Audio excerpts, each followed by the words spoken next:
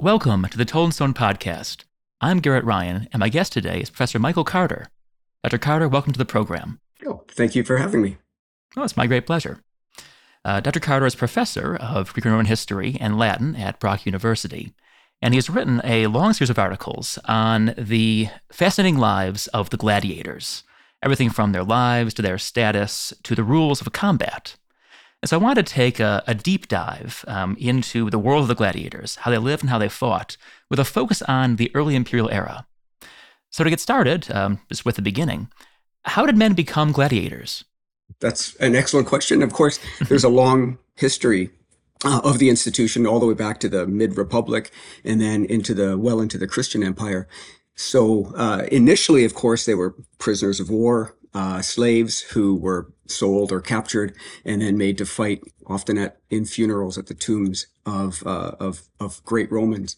But by the imperial period is when the institution is sort of cemented and become institutionalized.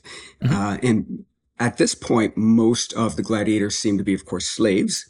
But there's a large number of volunteers, free men who volunteer to fight in the arena to join a gladiatorial school.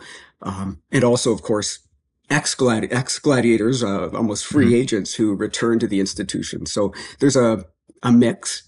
Technically, I think they're all slaves.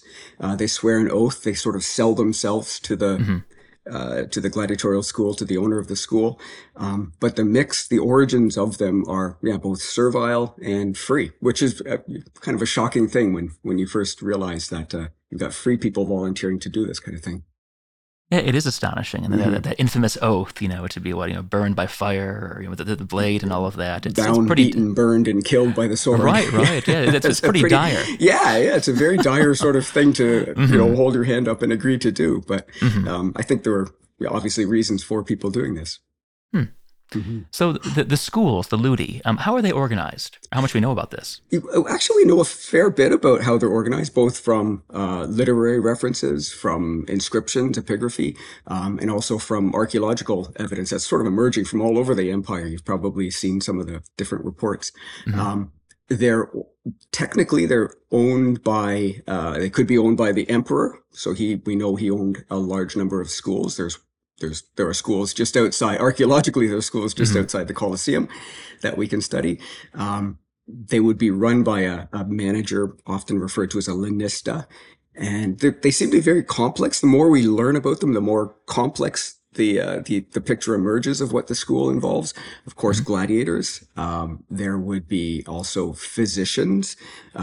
Galen famously, the famous Dr. Galen worked as a physician to a gladiatorial school in Pergamon.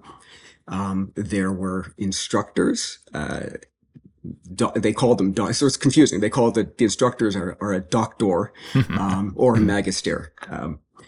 And the doctores, the teachers, well, they seem to be actually organized by gladiatorial type. So there are retiari, sort of net men in the arena. There are myrmilones, these more heavily armed gladiators, secutors, these more heavily armed gladiators.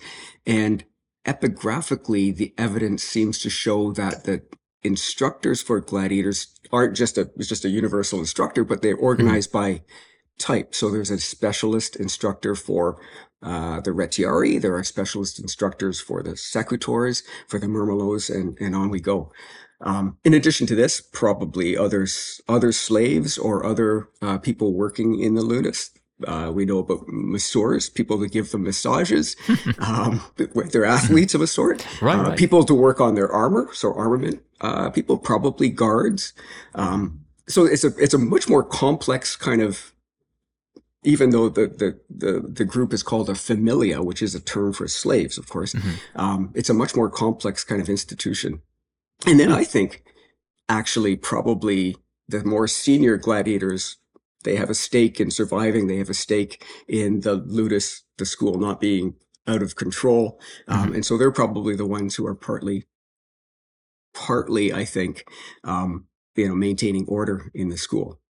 And then on top of this, as I think about it, not only gladiators and people associated with that, but there's also evidence for damnati, or people who have been condemned to death, being part of a school or being held in a school, so that when a show comes up, you've got gladiators to fight, you've got probably referees you can offer, other people to help oversee the production of the show, but then also um, convicts who are in the school are then about to appear in the arena to be executed, and Huh. they're part of the school as well. Interesting. I had no idea. So it's a full service operation, sounds like. Yeah, But yeah, and I think it's part mhm, of how it all was put together. If you wanted to put on a gladiatorial show, mhm. if you're a priest or something, you need to put on a show. You approach, or you have one of your agents approach a lanista and deal with all the financing that way. Mhm. But he would provide everything you need, I think. Huh. Well, that's fascinating. Now you mentioned the types of gladiators, the retiari, the secutors, the mirmillones. Do we have a sense of what the most popular types were and whether there was kind of change over time and the most popular varieties? Yeah, that's an excellent question. Hmm. Of course, in the Republic, it's slightly different. So before Hmm. Augustus, before Julius Caesar, the main types seem to have been the Galli, the Gauls, Thracians, and Samnites. So ethnic kind of groups. Hmm. But after Augustus, we have more specialized types. And you mentioned the Retiari. So a Retiarius is a lightweight, very agile, very quick kind of gladiator, a net man who had Hmm. a trident and a net, and he was very quick. He could run around. And he was typically matched up against a secutor, which in Latin means a chaser or a pursuer, a much more heavily armed, a heavy helmet with small Hmm. eye sockets, big heavy shield, greaves on his legs, wrapping on his sword arm, and he's much slower. He would kind of methodically plod around after the Retiarius.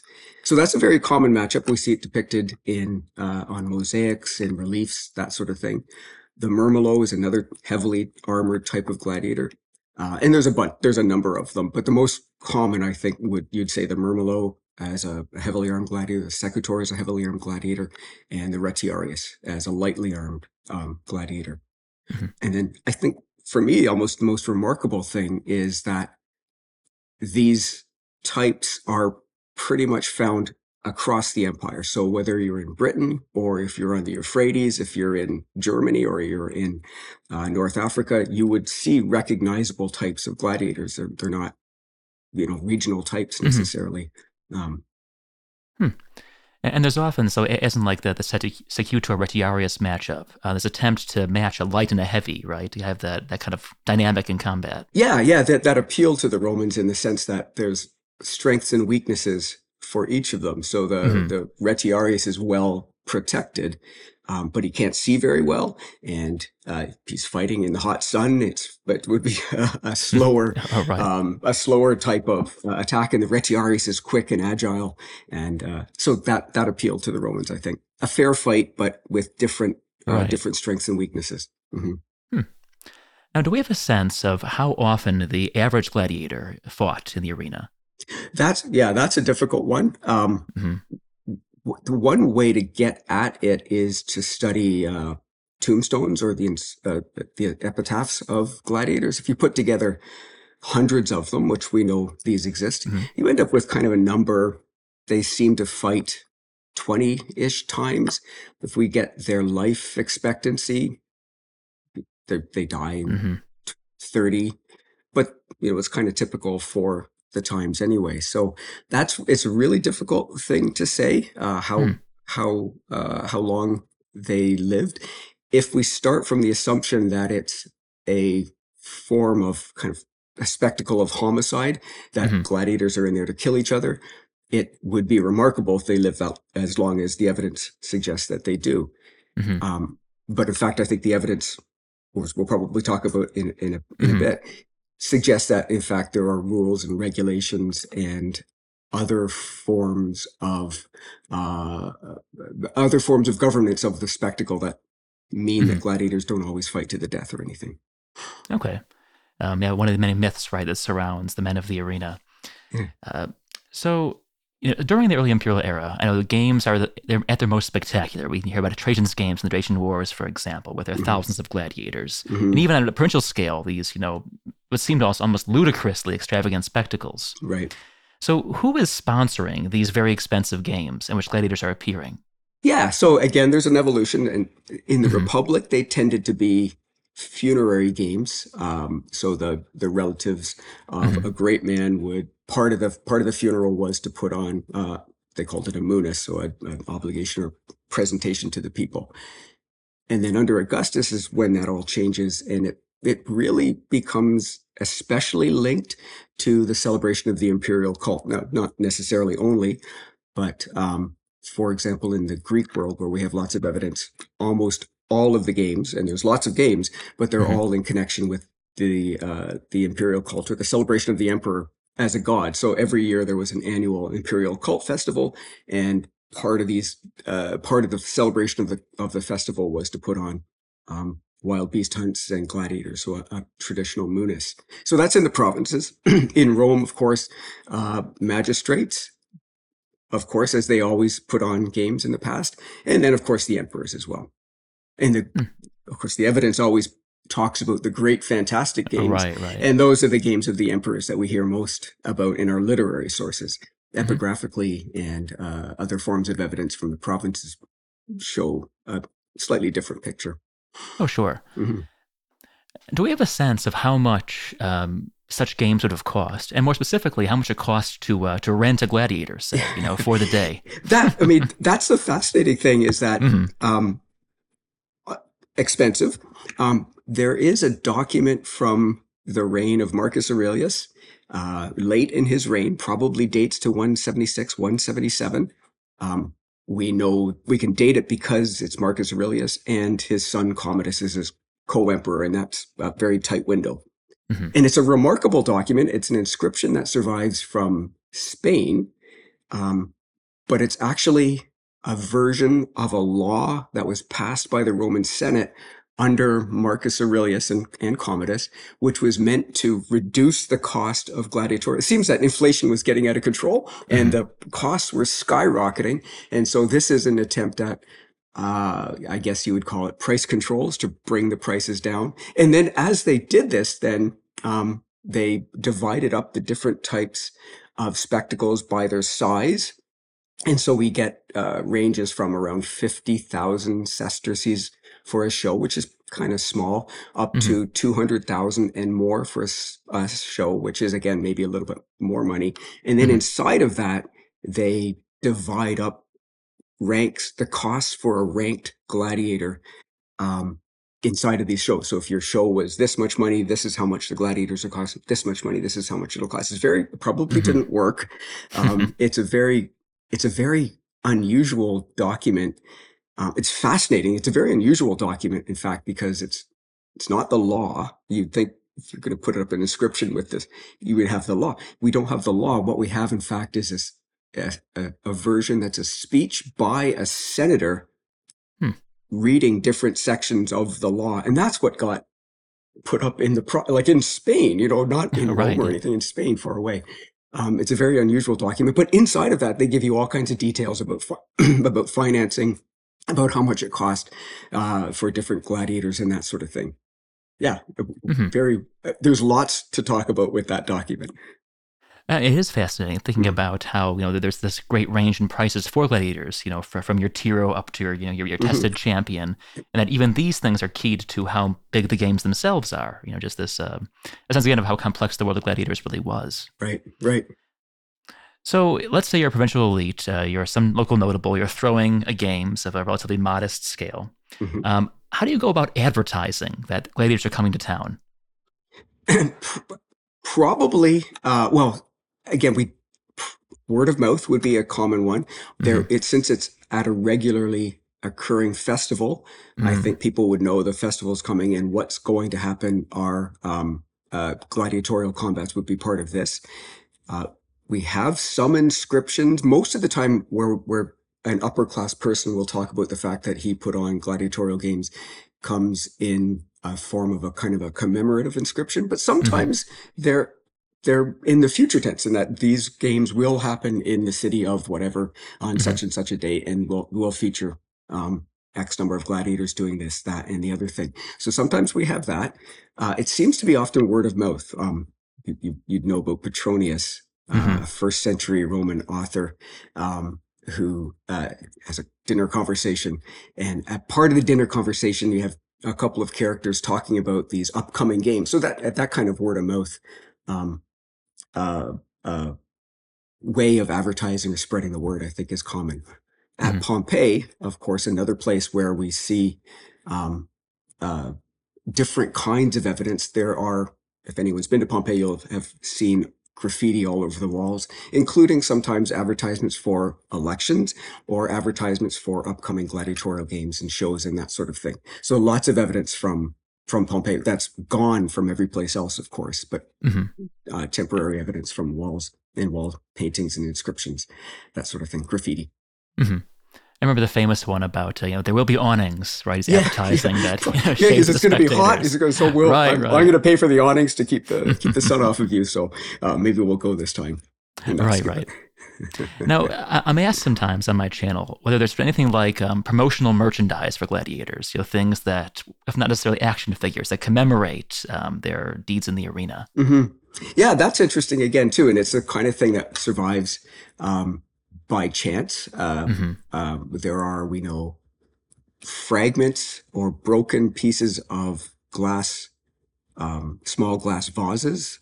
There's several of them from France that show in relief. It was obviously mold made, Hmm. show in relief on the glass various gladiatorial combats. And one assumes that these are commemorative um, items that one could purchase Hmm. to remember the show that you saw. So it's that sort of thing. Um, Vases, for example, there are vases from Britain where that happened to survive that show um, probably specific events that happened in the arena, and they're there um, as Yeah, a souvenir to right. commemorate the show that you saw. Yeah. It's always a little astonishing to me to see these elaborate mosaics, say, there's some like in the Borghese Villa, I think, where you would see Mm. these, named gladiators, which Hmm. is apparently commemorative of a certain match. Hmm. And this very expensive, high status thing in the middle of some elite guy's dining room that he wanted to commemorate either a show he gave or a show that he was involved in some way, one assumes. But yeah, everything from that down to these, probably cheap glass vials or, terracotta lamps. It's Exactly. Yeah. fascinating. Yeah. Yeah. Yeah. And these mosaics survive from all over the empire. There's a lot of them from North Africa as well. Hmm. But of course, Italy, from the East as well. So, you're right. Probably maybe the person who put on the show, Hmm. then this is one of the things he's most proud of and has this expensive mosaic made with named gladiators, Hmm. in his dining room or part of his house or something. Hmm. Very odd. So, yeah, thinking about something that you've written upon, the rules of gladiatorial combat. We often assume, or at least Hollywood tells us, it's a free for all. Blood flying in every Mhm. direction and a melee. But there obviously are rules and pretty detailed rules. How much do we know about them? Yeah, so it's not the kind of thing that we expect our literary sources to describe. Of course, Hmm. they don't. Cicero tends not to talk about Hmm. gladiatorial combat very much, other than to look down his nose at it. But some of these mosaics, other relief depictions show two gladiators, and traditionally we focused on the two gladiators fighting. But there's always, not always, but quite often, there's a third person. There's obviously a referee who's there Hmm. um, overseeing the combat or supervising the combat in some way. So there are rules. There's a referee to enforce obviously rules. Many of the mosaics seem to show one of the rules, which is that a gladiator can submit, and the way to submit is in Latin is called ad digitum. So you hold up the finger. Literally, you fight ad digitum. You fight to the finger.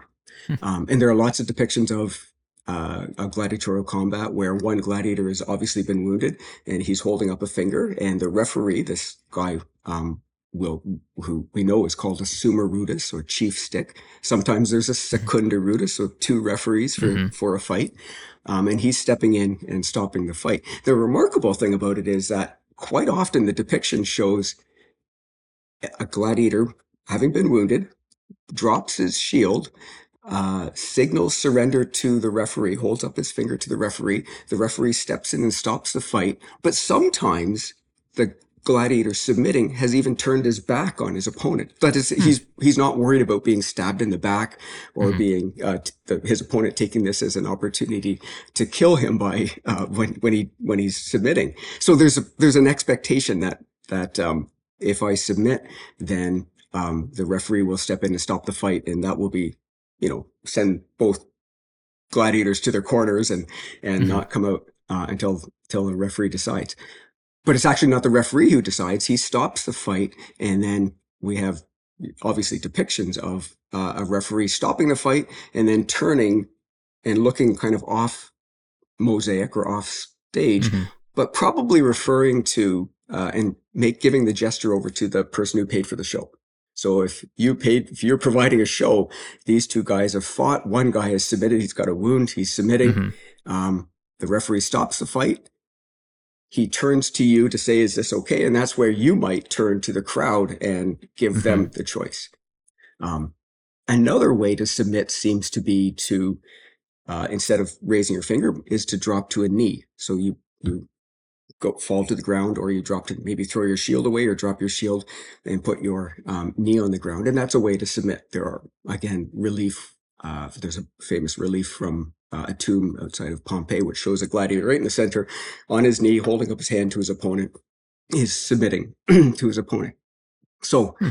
one of the rules then seems to be that a gladiator can submit. Um, it's not necessarily the end of the fight because they might be forced back in together. One way to submit is to hold up a finger. Another way to submit might be to drop to a knee. So if you're a gladiator, one of the things you might want to do is to try and force your opponent onto the ground. And there are depictions of gladiatorial combat where a retiarius with a trident has hooked his trident onto the shield of a secutor and is trying to force him. It's clear he's pushing him Huh. down to the ground, and the referee is stepping in and is about to stop the fight. So if you can get your opponent onto the ground, that might be a sign that he then would submit, and you might, that might end the fight there. Um, and we know that this is a rule, and we know it's a rule because the biographer Suetonius describes the Emperor Claudius and describes how cruel Claudius was, whether he was or not, but this is how cruel Claudius was, that he had gladiators killed, even those who fell accidentally. That is to say, there's probably a rule that if you fall accidentally, well, then the referee would normally let you back up, right? If you trip and you fall, that's not a submission. It's just I tripped over Hmm. this arm in the sand or something, whatever it was. Hmm. And so the referee can step in, stop the fight, and let you back up, right? So that's one of the rules, it seems. They're hard to reconstruct, though. You Hmm. need to pull evidence from a variety of places to put this together. Oh, I'm sure. You wrote an article, I seem to recall, about a gladiator who blamed his death on a bad call from the ref. Oh yes, yeah. And that was one of these calls. So the depiction, it's a beautiful tombstone. So obviously he had money. Um, it depicts two gladiators. One gladiator's on the ground, holding his helmet's off. He's holding his hand up, submitting. He's dropped his shield. He's totally defenseless. And the other gladiator is standing over him with two swords in his hand, clearly Mm. victorious. There's a palm branch shown behind him. Clearly, he's victorious. Underneath the relief is then this long inscription, and the inscription describes two gladiators, Diodorus and Demetrius. And the dead guy, Diodorus, you would assume he was the defeated gladiator, but he can't be. You wouldn't put that on your tombstone. So it's obviously he's um, shown the champion up above. Mm. And in the text of the inscription, it blames the referee for his death. Clearly, I think what's happened is it's always was interpreted that he was a gladiator with two swords, like a Dimacharius, a Hmm. rare type of gladiator. Um, but I think that can't be. I think what's happened is his opponent fell to the ground. Diodorus picked up the other sword, stood victorious over him, didn't kill him, right? His opponent surrendered. He didn't kill him. He expected to have won won the match. Maybe he pushed him down. Maybe he forced him to the ground. He thought that he had won the match. Clearly, then what happened is the referee stepped in, stopped the fight. He clearly gave the sword back to his opponent, Demetrius. And then at the end of the fight, Diodorus died deliberately. We don't know. So he dies out of this fight. But initially he thought he'd won. And then his tombstone then depicts the moment that he thought he'd won the fight. His family thought he'd won the fight. Everyone thought he'd won the fight. But the referee interpreted that rule about falling or tripping or being on the ground to be that it was an accidental fall, I think. It's interesting, both what that reveals, of course, about combat, and that the point that it was commemorated, that that the fallen gladiators' comrades or family chose to give this long account, and thought it would be appreciated or sympathized with. Yeah, I agree. There's the gladiatorial families probably trained together, as we saw as we studied the ludus. They trained together. Many of these guys may have known each other. It would have been potentially a really horrifying situation to fight someone whom you knew. Maybe it was a friend, a comrade. And another curious thing that I've kind of made an argument for is the existence of what I've kind of termed a code or a code of conduct is drawn from kind of modern sports. You hear about people who, the code in hockey or the code in football, or they play the game the right way. It's this nebulous kind of idea of the code. But some gladiatorial tombstones make a boast about the fact that a certain gladiator died having hurt no one, or that he had saved many souls in the arena, which is an odd thing, very odd thing for a gladiator, I think, to boast about. I think what it suggests is this kind of idea that these are comrades. They're fighting not necessarily to kill one another, but they're fighting to win the combat, maybe without killing someone. So if you can do that without killing someone, so much the better. You might know these people, or you might not be. I think probably have a certain sympathy for their plight because it's your plight as well. Yeah, it's interesting, and it makes sense. Like you said, they're training together, especially. Yeah. I think it's Martial has one of his epigrams, praise for gladiator who was didn't kill people. He was very, very good at what he did, but he was a merciful gladiator and was admired as such. Yes, yeah, and he's exactly. He could win without killing, I think, is one of the lines that that Martial describes him as. Yes, yeah, exactly, yeah. Commodus became enraged. Again, a story from Dio, from an elite source. But Commodus supposedly became enraged at gladiators when they were hesitant to kill their opponent. So obviously he meant for the gladiators to fight to the death. Probably an unusual show, but he's the emperor. And when gladiators hesitated to do that, he was upset. So that tells me that it's meant to show the cruelty of Commodus, but what it tells me is that gladiators were not prepared to kill their opponent necessarily, or they didn't want to kill their opponent. Right. Yeah, again, very different from the Hollywood depiction. So thinking about parallels with modern sports, and more especially with pro wrestling, which might seem like kind of a strange comparison, but were matches that we know of ever fixed in the arena? Or were there accusations of such anyway? Yeah, so a few things. There's not very much evidence direct for that kind of thing, but I've hunted one up. I'll read it to you in a second here. Oh, sure. Oftentimes, gladiatorial combat, I mentioned Commodus making gladiators fight to the death. Oftentimes it seems that fights to the death were the exception, not the norm. Again, inscriptions talk about how a certain priest of the imperial cult is putting on gladiatorial games. And part of the games that he's going to put on, he'll have two gladiatorial pairs who are fighting for their lives, it'll say, in addition to the normal gladiatorial pairs, which suggests, when he says this, he says it that he's also got permission of the emperor, imperial indulgentia, in order to put on these kinds of shows, which suggests to me that the normal type of fighting is not to the death. But if you wanted to put on gladiatorial combat to the death, then you need to have permission from the emperor. And this is in part, I think, because the great cost involved more than anything.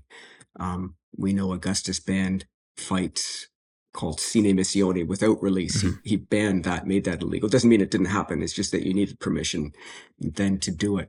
Other evidence suggests that even you needed permission to have gladiators fight with sharp weapons, which is very, Hmm. very odd kind of thing. But it suggests that what's important is more the sword play and the technique that's expected rather than the gladiators killing each other. Hmm. So there is a piece of evidence that suggests, so gladiators would not necessarily kill each other. There is a piece of evidence that where St. Augustine Hmm. describes crowds urging on gladiators, and if they get wind of the fact they think that the the gladiators are in cahoots or colluding, then they're very Hmm. upset.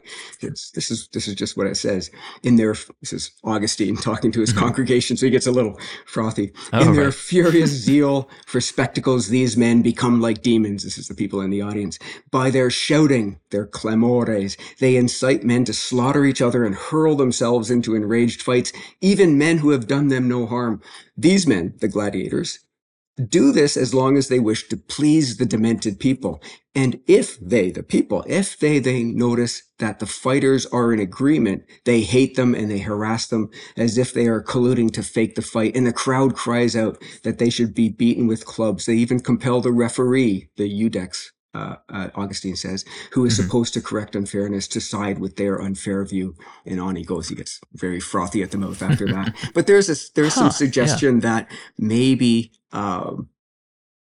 that people could interpret gladiators not hurting each other as somehow colluding in this kind of fight. The exact same kind of thing that we hear about with modern wrestling. There are other evidence. There's other pieces of evidence for, uh, which might suggest this kind of thing too.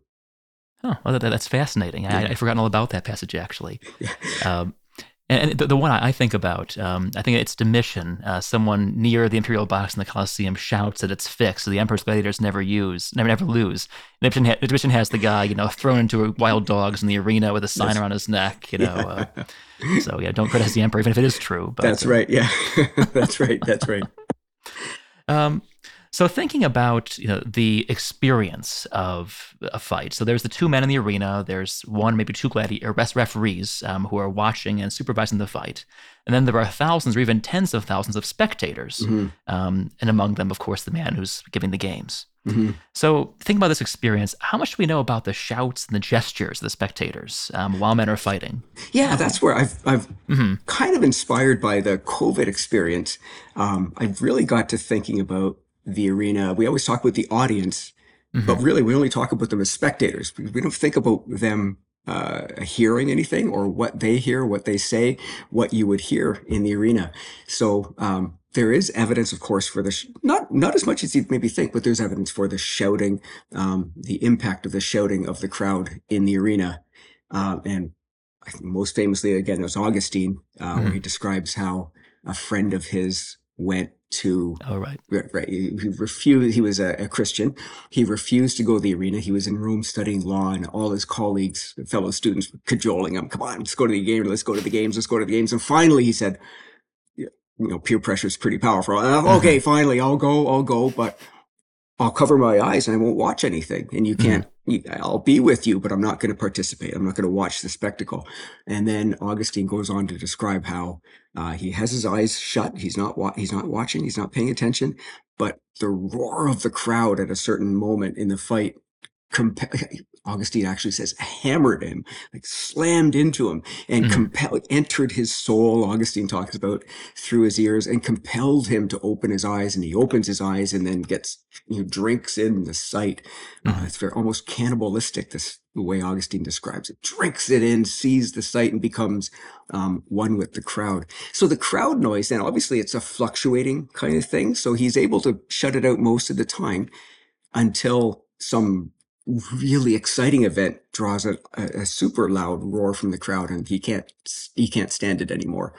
Um, so I was inspired to think. I was thinking about this during COVID when sport, hockey, baseball, football, soccer came back online or on television, but in empty stadia, Hmm. it was very dissatisfying to watch a baseball game with no crowd noise. And so networks started pumping in crowd noise, made up crowd Hmm. noise in order to fill this. Obviously, we need to share this, this experience with other people, because otherwise it's not. And that's what that's what crowd noise does. So there's cheering, there's evidence for acclamations. Quite often these acclamations are rhythmical, Hmm. um, which would suggest that if it's rhythmical, you would chant it.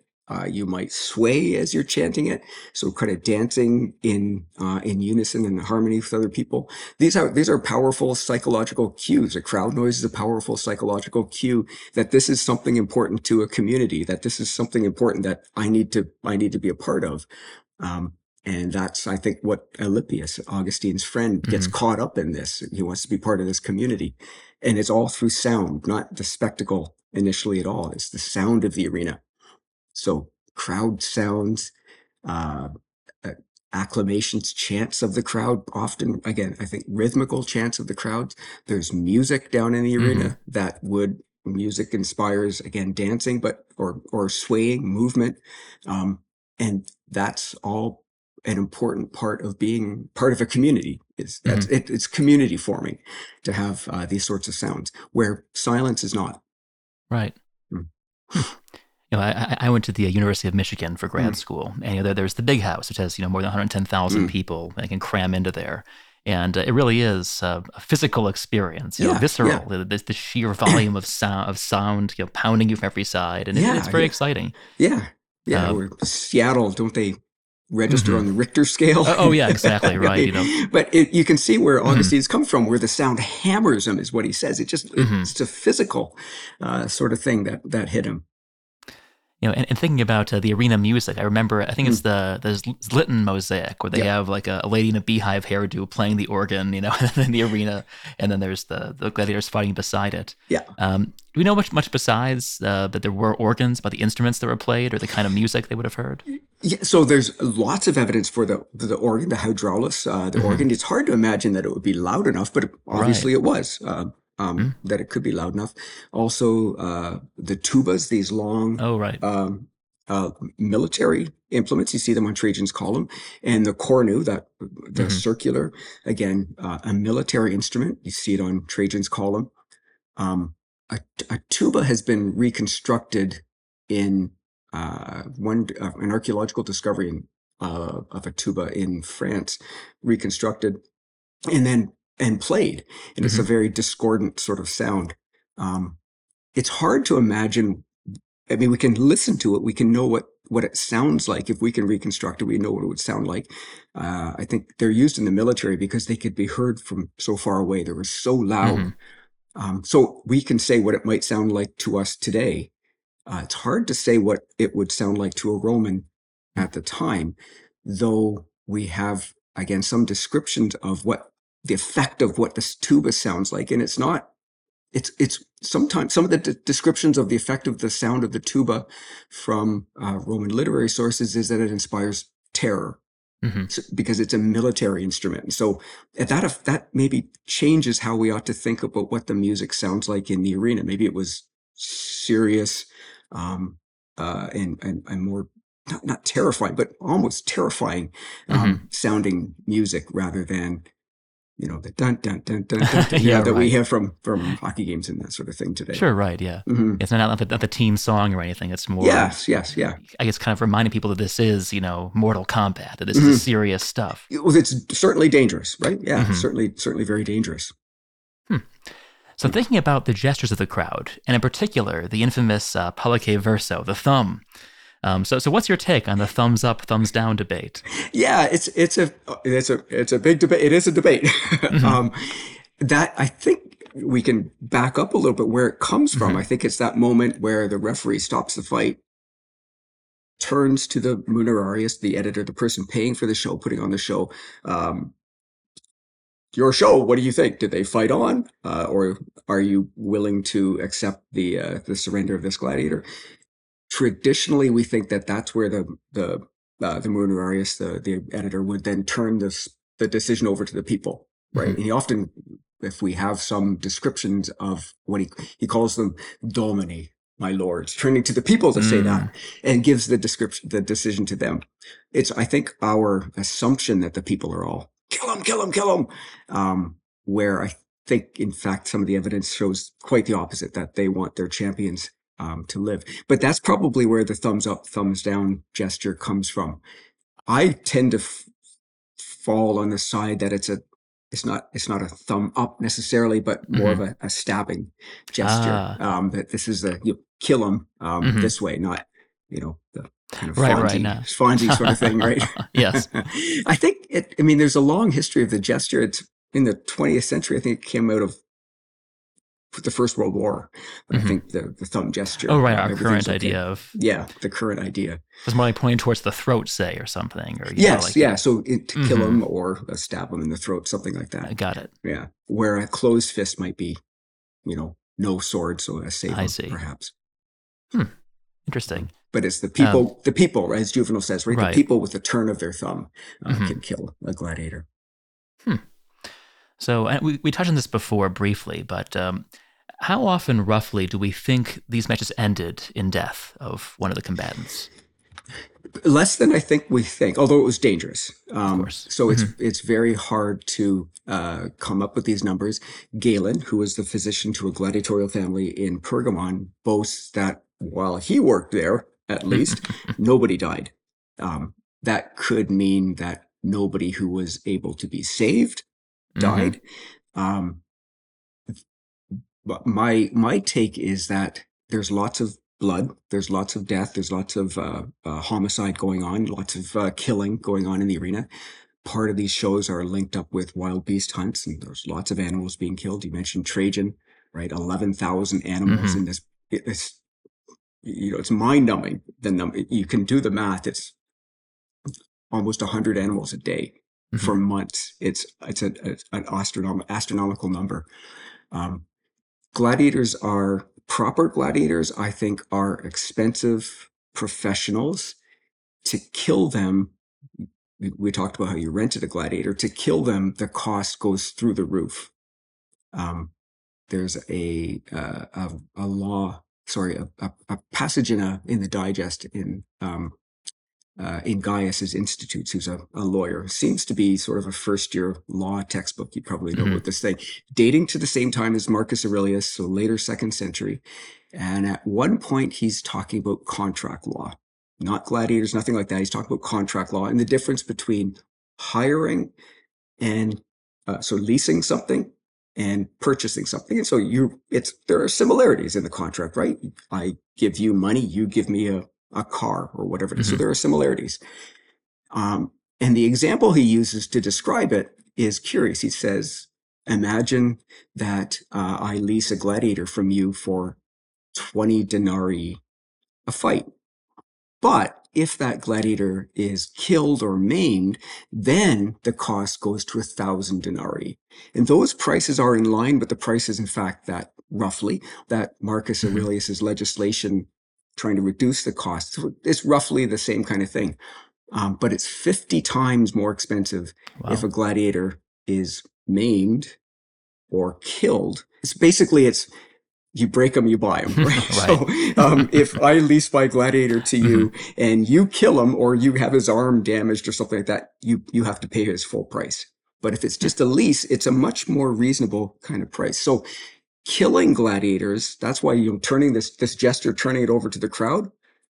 Uh, I think you need imperial permission to do that kind of thing, perhaps. Hmm. Again, because the emperors are worried about local fortunes of the local elite being, Hmm. drained on this kind of, these kinds of shows. They don't Hmm. want people bankrupting themselves, as we hear about people doing, putting on shows. So the number of people dying is, again, it's really hard Of to course. tell, but there are rules and there are financial impediments in the way of killing proper gladiators. But as we talked about at the beginning, in the gladiatorial family were also convicts. And so one of the things Hmm. you'd have in a munus that you put on, you'd have wild animal hunts in the morning, we think, gladiators in the afternoon. And at noon, we think often there are executions. And so if you come to the arena to see bloodshed, Seneca describes this kind of thing. If Hmm. you come there, you'll see it. But it's not necessarily proper gladiators. It's instead people who have been condemned to death, legally condemned to death, and Hmm. thrown into the arena. Right, whether it's ad Mm-hmm. bestias, whatever else, these Mm-hmm. Naxi, Mm-hmm. they're going to die. They're not going to Mm-hmm. escape the arena, where a Yes. gladiator might conceivably. Yeah.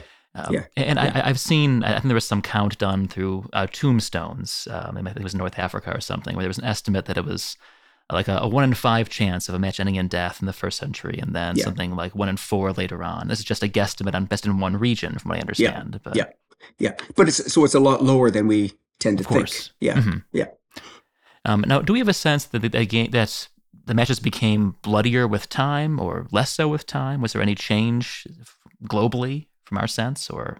One thing we would tend traditionally to assume that with the Hmm. Christian Empire, Oh, right. things became, but doesn't seem to be the Hmm. case. In fact, many of Constantine, the first Christian emperor, many of his laws are pretty. He Yeah. doesn't ban gladiatorial combat, and many of the laws are still pretty bloodthirsty. Hmm. Mm-hmm. Hmm.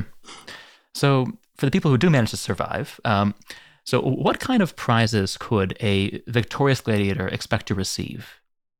So I think money is one. That again, Hmm. that law from Marcus Aurelius, it goes into all kinds of detail. One of the details is he's talking about trying to lower the cost and all these myriad ways he's trying to lower the cost. One of the things that is mentioned is that a free man who's a gladiator receives 25% prize money, and a slave Hmm. receives 20%. So we're not exactly sure what monies this is. Is it his lease costs or his Hmm. overall where this, but he's receiving money. They don't talk about that. So no gladiator on his tombstone says how much money he made in Hmm. each fight. But the fact that he has a tombstone, his wife, Right. his family, his comrades put up a tombstone.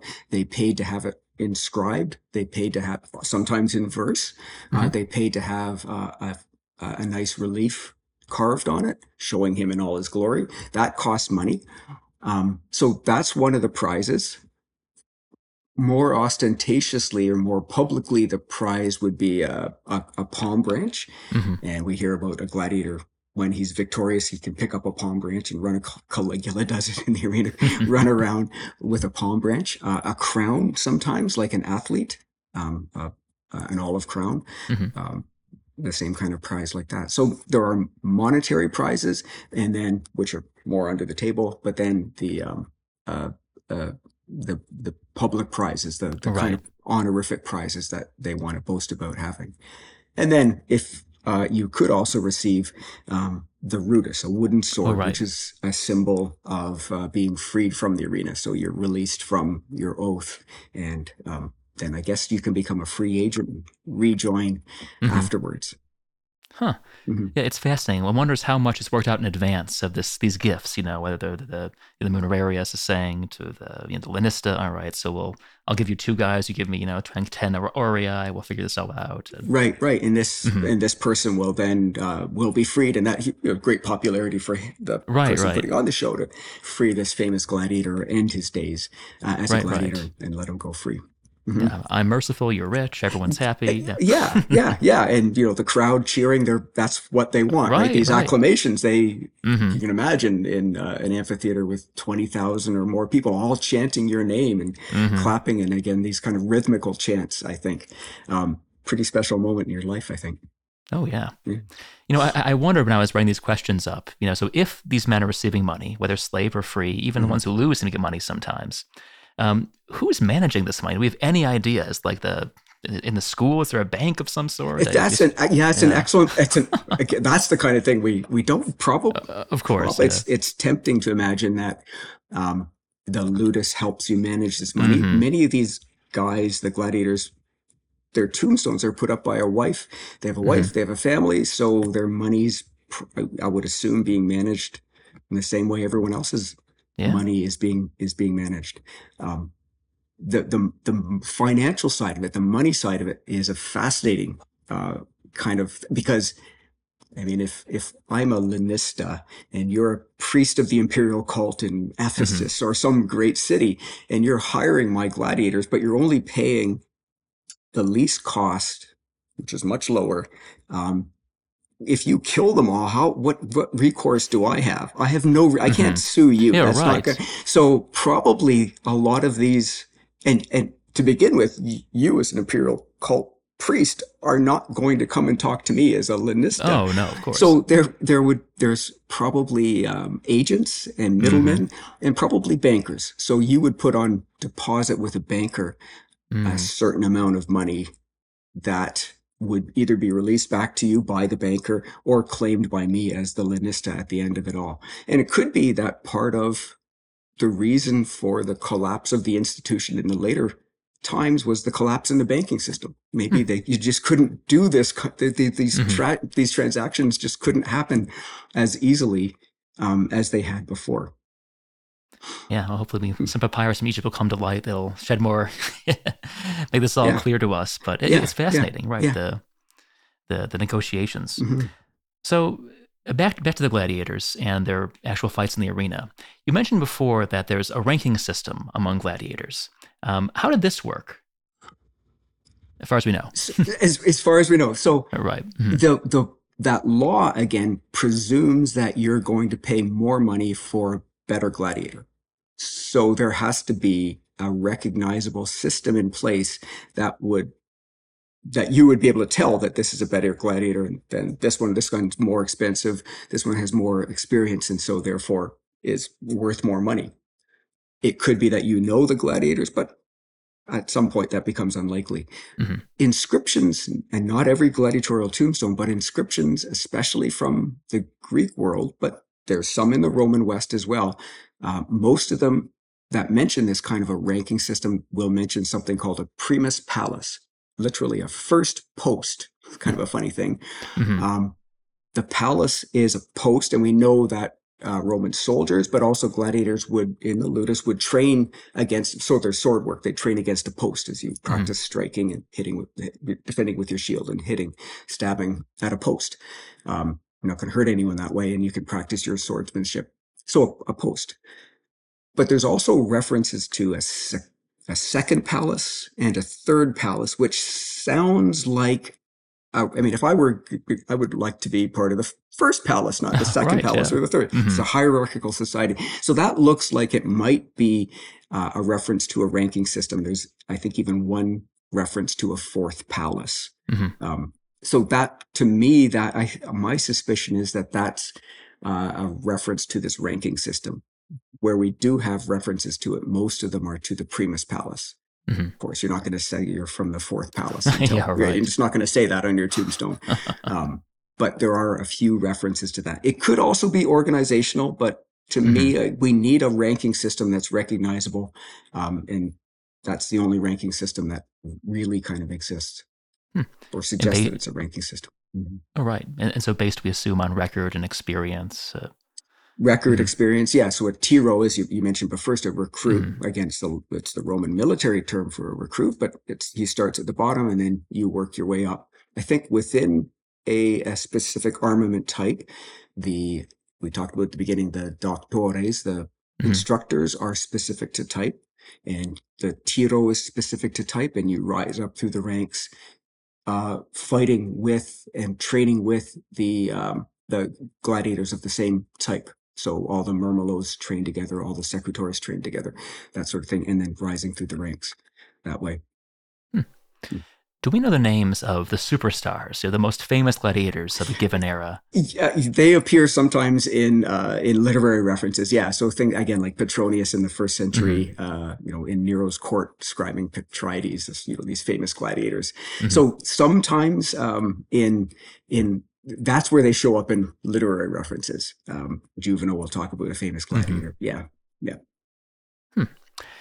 How much evidence do we have for female gladiators Oh, appearing well, in the arena? so there is evidence for them, not nearly as much as for regular male gladiators, but there are relief panels. There's a famous one from Halicarnassus Mm-hmm. now in the British Museum showing Amazon and Achillea, these two female Mm-hmm. gladiators clearly fighting. The same rules seem to apply to them.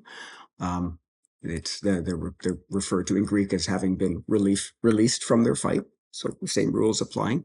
There are literary descriptions. Domitian, for example, we know put on female gladiators. There's epigraphic evidence for it. There's an inscription from Ostia talking about a priest or a magistrate putting on gladiators. He says he's the first to put on female gladiators. So there is evidence for it.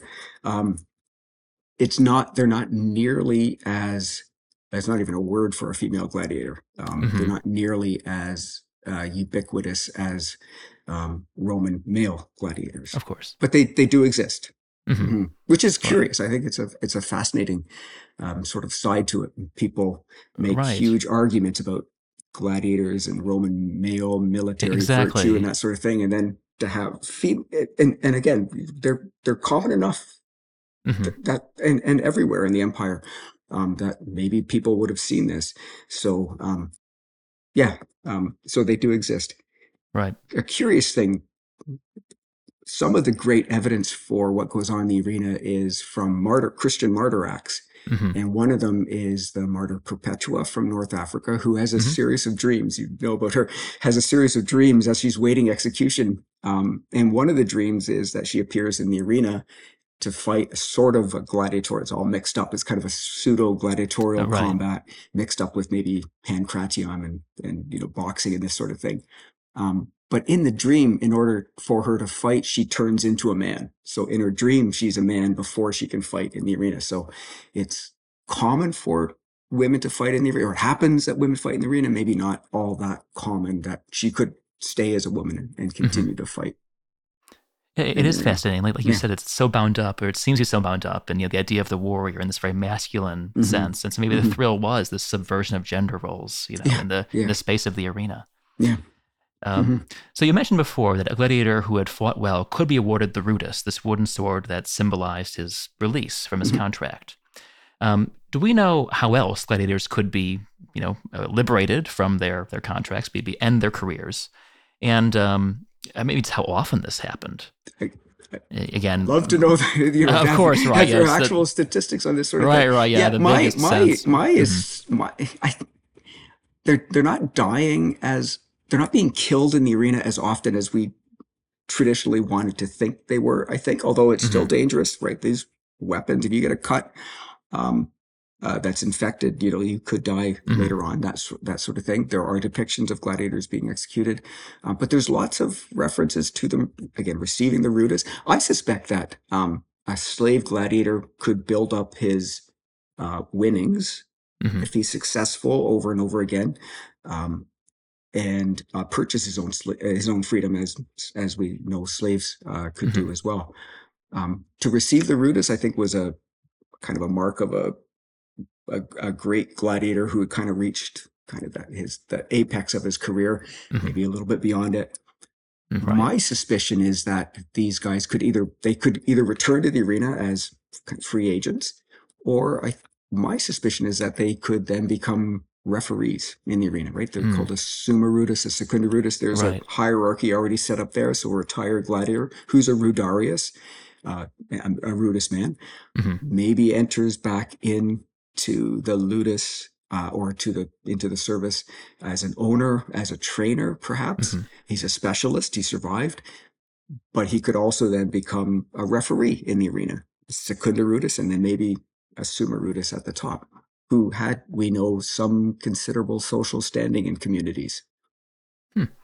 So often, even if they're released from their contract, they're remaining in the community of the arena. They're part of this world still, which makes sense, right? Because there's such low status everywhere outside the arena, but within it. And sometimes with considerable money that they'd won. Right. There's a reference to, I think it's in the digest, to a community in the Greek world who had sent an ambassador to the emperor, and the emperor dismissed this embassy because he found out that one of the ambassadors sent to him had been a former gladiator. So really? On the one hand, it says, well, the emperor this person has infamia, he's disgraced, we don't want him anything to do. On the other hand, it says that community thought, hey, here's the most important guy in town that we can send to the emperor himself on an embassy. And so, so it tells, the same piece of evidence tells two different stories. Right. So, thinking globally as we wrap up here, you mentioned before that there's a remarkable degree of standardization across regions in terms of combat.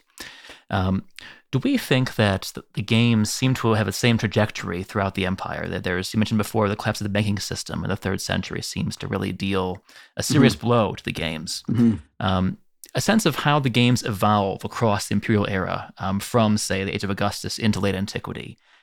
What's changing? They're becoming less spectacular because there's less money around. They're becoming bloodier, different kinds of spectacles. Yeah, I think we always have to remember too that it's not just gladiators, right? But Of there are the course. beast fights. That tends to be Mm-hmm. kind of a tripartite show with Mm-hmm. beast fights and executions and gladiators as well. And what tends to die out in the later period, sort of well into the Christian period, is the gladiatorial side of things. And Mm-hmm. it's not necessarily because it was seen, I think, as extra cruel, although some Christian sources say that. I think it's partly the financing and the cost of the Mm-hmm. whole thing. But the other parts of the Muna survive, right? There's Right. still executions going on, and there are still wild beast hunts, wild beast fights Mm-hmm. that are a key part of this as well. So it's a gradual disappearance, um, well into I think, well into the fourth century. Mm-hmm. Augustine's Right. his Right. friend there around the year 400 or so in Rome, and there's still a huge cheering crowd Mm-hmm. in the Colosseum, right? 50,000 people cheering a gladiatorial show. Hmm. There's that. I think it's a myth of I think it's Saint Telemachus in Mm. Rome, who leaps into the arena, to stop combat, and then is stoned for his troubles by the Yep. crowd. Yes. But I think you're right about it being financial, basically, because even the beast hunts, which do continue, Yep. become more and more anemic. That they have Yep. A couple bears from Germany and not much else. They make Yeah. They some may have hunted them acrobats. all out, though, right? Right. So they Right. may Yeah. may have driven animals to extinction, Hmm. as I think they did in North Africa, Right. Right. right? The lions and with complete praise of the people Of that course. this Right. is a Yeah. good thing. Enemy and nature is Hmm. the enemy for very different from our point of view, but nature is the enemy. And if the Roman emperor can kill all the lions, Hmm. that's great. Right. Right. And no Mm-hmm. environmentalists in that era. Mm-hmm. Uh, So to kind of close out with the fascination of the gladiators, so on the one hand they are reviled. The guy sent as an ambassador is rejected out of hand because he was a former Because. gladiator. Mm-hmm. But on the other side, they are revered, adulated within their little sphere. At least they're a big deal. And the emperors themselves seemed, some of them anyway, think it worthwhile to emulate gladiators. Commodus Yeah. most famously Mm-hmm. becoming a gladiator in Yeah. effect, but other emperors sponsoring the games, appearing in the Colosseum. So have you any thoughts on this dynamic of how these men are simultaneously, thought of the lowliest of the low, murderers and butchers, and yet is somehow embodying something that the Romans admire? Just your Mm-hmm. thoughts on this dynamic. Yeah, it's a curious thing, and it is commented. Tertullian, a Christian source, of course, Mm-hmm. comments on uh, that exact point. That on the one hand, they they're despised, officially, legally, Mm-hmm. formally despised, but on the other hand, they're adored by the people. Um, it's a curious kind of thing. Traditionally, people have thought that it represents, apart from the person who's doing it, but it represents the ultimate in sort of Roman traditional values of military virtue, military discipline, extreme martial skill. So these kind Mm-hmm. of core Roman values. And then this is a pure celebration of it. That might explain why it became so popular at the funerals in the Republic in the early days, right? This is a Mm-hmm. way to, celebrate. This is what we're all about, these kind of martial values. And then in the imperial period, it spreads, especially outside of Italy, all over the empire, in connection with the imperial cult. It's very clearly a Mm-hmm. very obviously Roman thing to do.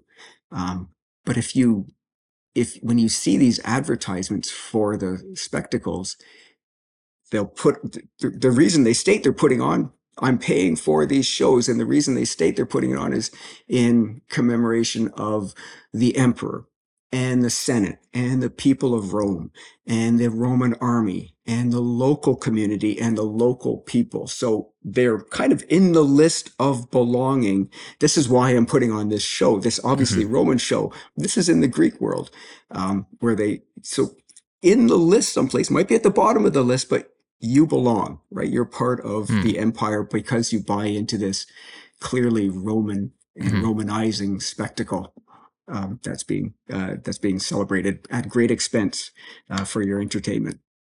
Huh. Well, it's fascinating. And like you said, so much more than just bloodshed. This is a ritual, a Hmm. spectacle, a celebration, but not just, two guys hacking away at each other. Or Yeah, not just that, anyway. yeah, a little bit of Right, but that. it is that for sure. But, Yeah. well, anyway, Professor Carter, this has been fascinating. Thank you so much for sharing. Thank you very much for having me. I really enjoyed this. Oh, it's been my great pleasure. Yeah, And to everyone great. listening, thanks for tuning in, and much more soon. Excellent.